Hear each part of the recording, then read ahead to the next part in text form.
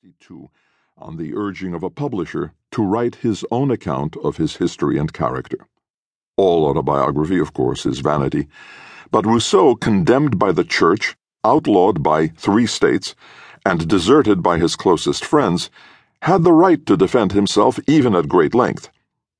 When he read some passages of this defense to gatherings in Paris, his foes secured a government ban on further public readings of his manuscript. Discouraged, he left it at his death with a passionate plea to posterity. Here is the sole human portrait, painted exactly after nature in all truth, that now exists or that will probably ever exist. Whoever you are, whom my fate and confidence have made the arbiter of this record, I beg you, by my misfortunes and by your fellow feeling, and in the name of all mankind, not to destroy a work useful and unique, which can serve as a first piece of comparison for the study of man, and not to take from the honor of my memory the only sure monument of my character that has not been disfigured by my enemies. His extreme sensitivity, subjectivity, and sentiment made the virtues and the faults of his book. A feeling heart, he said, was the foundation of all my misfortunes, but it gave a warm intimacy to his style, a tenderness to his recollections, often a generosity to his judgments that melt our antipathy as we read. Here, everything abstract becomes personal and alive. Every line is a feeling. This book is the fountainhead of the Mississippi of introspective self-revelations that watered the literature of the 19th century. Not that the Confessions had no forebears, but even St. Augustine could not match the fullness of this self-denudation or its claim to truth.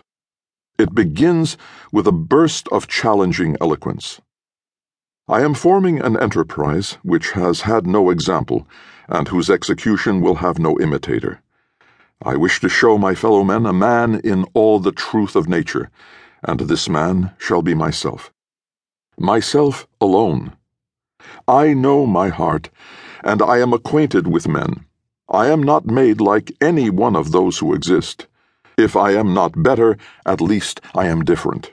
If nature has done well or ill in breaking the mold in which I was cast, this is something of which no one can judge except after having read me.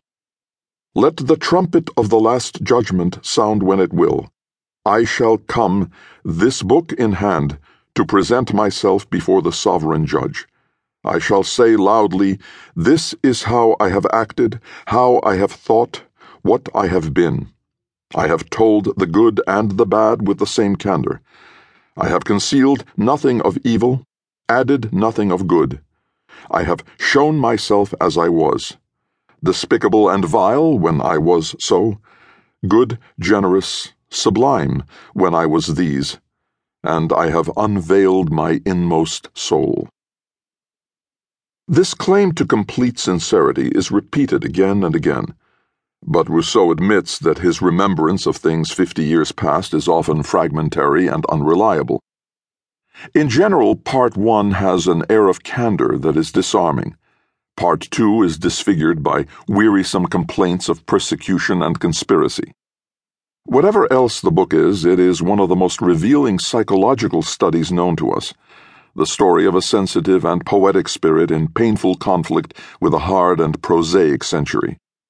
In any case, The Confessions, if it were not an autobiography, would be one of the great novels of the world. 2. Homeless, 1712-31. I was born at Geneva in 1712, son of Isaac Rousseau and Suzanne Bernard, citizens. This last word meant much, for only 1,600 of Geneva's 20,000 souls had the name and rights of citizen, and this was to enter into Jean-Jacques' history. His family was of French origin, but had been settled in Geneva since 1529. His grandfather was a Calvinist minister. The grandson remained basically a Calvinist through all the wanderings of his faith. The father was a master watchmaker, imaginative and unstable, whose marriage in 1704 brought him a dowry of 16,000 florins. After the birth of a son,